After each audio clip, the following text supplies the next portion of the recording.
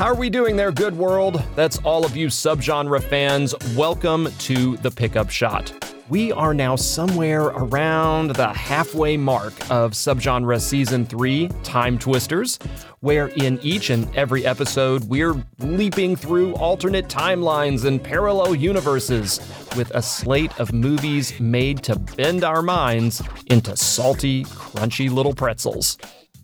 In our most recent episode, that's Season 3, Episode 4, filmmaker and screenwriter N.C. Jones stopped by Studio K to try her best to unravel what can safely be said to be the most out-of-this-world film we have covered to date, with the longest title, too.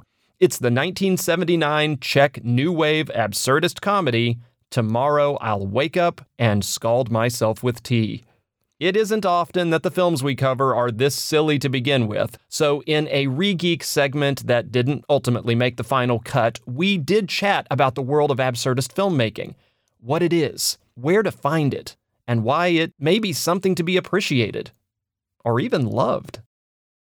In our previous Geek Out, we talked about people playing themselves as twins, which is, in my mind, an absurd concept to begin with. This film, I would very safely classify as an absurdist film. How would you describe what an absurdist film is? Something that runs as like awkward or different than like your standard characters. They're not everyman. You don't quite understand them, but they're fascinating in a way. I mean, even though they do seem like super awkward, there's something you relate to of like that when I was 12 years old, I was that awkward. Here's what I want to do. I want to do kind of two parts, which is really sort of determine amongst ourselves what an absurdist film is. Right. And then talk about some of the ones that we're familiar with that maybe other people should see if they like this one. Yeah. An absurdist film, to me, some of the absurdity of it seems to lie in, if not a lack of logic, then a completely alternative logic to what a normal expected logic may be. The disregard for rules and things going the way you expect them to go, I guess. And I think that expands beyond just the characters and their motivations, but also to the filmmaking itself. Oh, yeah, for sure. The speed ramp thing that happens at the beginning is, I think of like Woody Allen films where slapstick comes into play to some extent. I mean, even back to like Buster Keaton and Charlie Chaplin,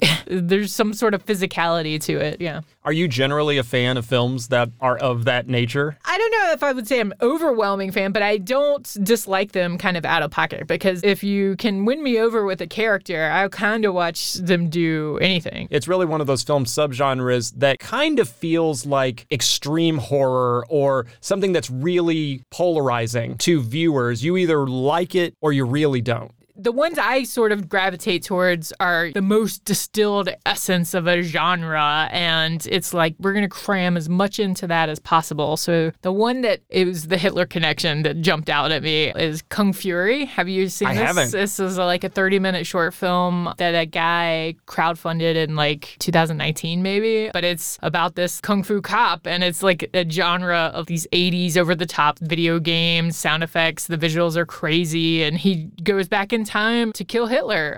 So the time traveling to kill Hitler thing, I think, is what got to me.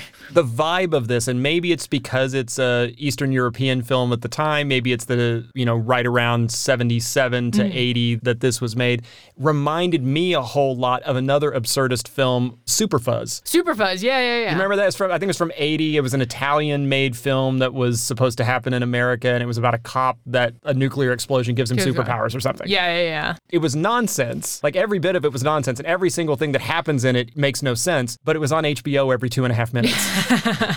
That was the great thing about cable TV in that era, was the reruns. And Ernest Borgnine in that one. I loved having him in there. So, okay, we've sort of established what we believe to be what an absurdist film is, I guess. There are certain films that I wonder, are they absurdist films or are they not? In that there's an odd logic there. Yeah. There are weird things happening that wouldn't normally happen in regular life, but it does still feel like we're living on Earth. Well, Napoleon Dynamite comes to mind, but like that is like the weird, maybe it's the like directorial voice in it comes out as this sort of off-kilter interpretation and the characters kind of behaving weirdly. But then another one by Jared Hess, I think is his name, Gentleman Broncos, which has like weird weird time. I mean, you're telling a story and you're telling it over and over again, and there's like different versions of the story, but then you have like Jermaine Clement from Flight of the Conchords is just bonkers. I don't know if it's just like that comedic sensibility that comes through, and then you're wrapping the story around it, or you're wrapping the way a character behaves around it, or like the logic of the world around it, which is the Woody Allen thing, right, with Sleeper. So I don't know there's a universal. There's just something off about them. Yeah, I know it when I see it. It's different, but the same. Things like Monty Python and the Holy Grail, right? The universe, it doesn't cohese. Right. It is what it is in the moment, and then we move on to another moment that may or may not be related to it. Things like Airplane. Oh, yeah. I would sort of classify kind of on the edge of being absurdist. It's funny, and there's absurd moments, but whether or not that's truly an absurdist movie, I don't know. I'm undecided. Yeah, I don't know. And then bringing Airplane and like the Zucker brothers up, then I'm like Mel Brooks. But or anything like, Marx Brothers. Yeah, Marx Brothers for sure. And that comes out of that like vaudeville aesthetic to me of like where it's just the comedy and it gets into slapstick, and then you refer to like the clown, the pantomime, the just visual gags, which is like a much older theatrical tradition where this is going to sound very pretentious. Like I'm getting into like the thought of like what's the line that separates tragedy from comedy, right? Yes. Like just the distance you are from it. So if you see somebody get hit by a bucket falling off of a top of a skyscraper, it's freaking hilarious. Charlie Chaplin does it, whatever. If you're there, if you're right there, it's painful, it's terrifying, it's whatever, yeah. Well, is there such a thing as an absurdist drama film? Is there? I don't know. I mean, or is absurdist by nature comedy? I feel like it is comedy. I think it is with this film where you're taking things that have been taken seriously for so long, and it's just because the weight of like the reality of what happened in World War II, you just like that human instinct to like undermine it and take the pain away or do something. If you can laugh, I think you can move forwards. I'm thinking of like Tropic Thunder and other sort of more modern, absurd kind of comedies like Austin Powers and everything else. There's nothing that they're really diffusing, but I think with this film, because it's 1977 and it's Czechoslovakia and like what they have been going through since World War II and then with Russia and everything, like out of that dull existence or that feeling of like being oppressed, that you gotta laugh about it. I want to go back to that question, though, of can there be an absurdist drama? I don't know, yeah. Let me pitch a couple at you, and you tell me what you think here. I think of movies like Birdman. Yes, okay. Or Melancholia. Yeah, okay.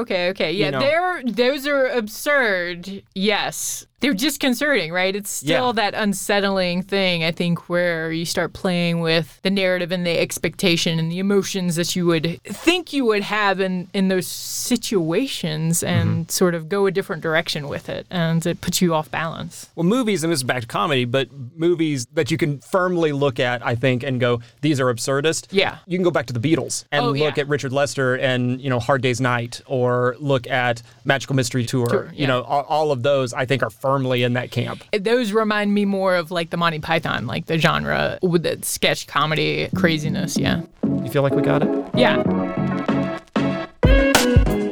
Big thanks to you for listening to The Pickup Shot from Subgenre. Want to hear all of our new full-length episodes and our bonus content first thing? Do what our fans, the good world, do and subscribe to us now on Apple Podcasts, on Spotify, and everywhere else in the universe where podcasts exist. Learn more about our show at our website, subgenrepodcast.com. And if you're on the socials, hit us up and see what we're up to at subgenrepod. Saying to you, F all Nazis in the past or the present, I'm Josh Dassel, and I'll see you on the next set.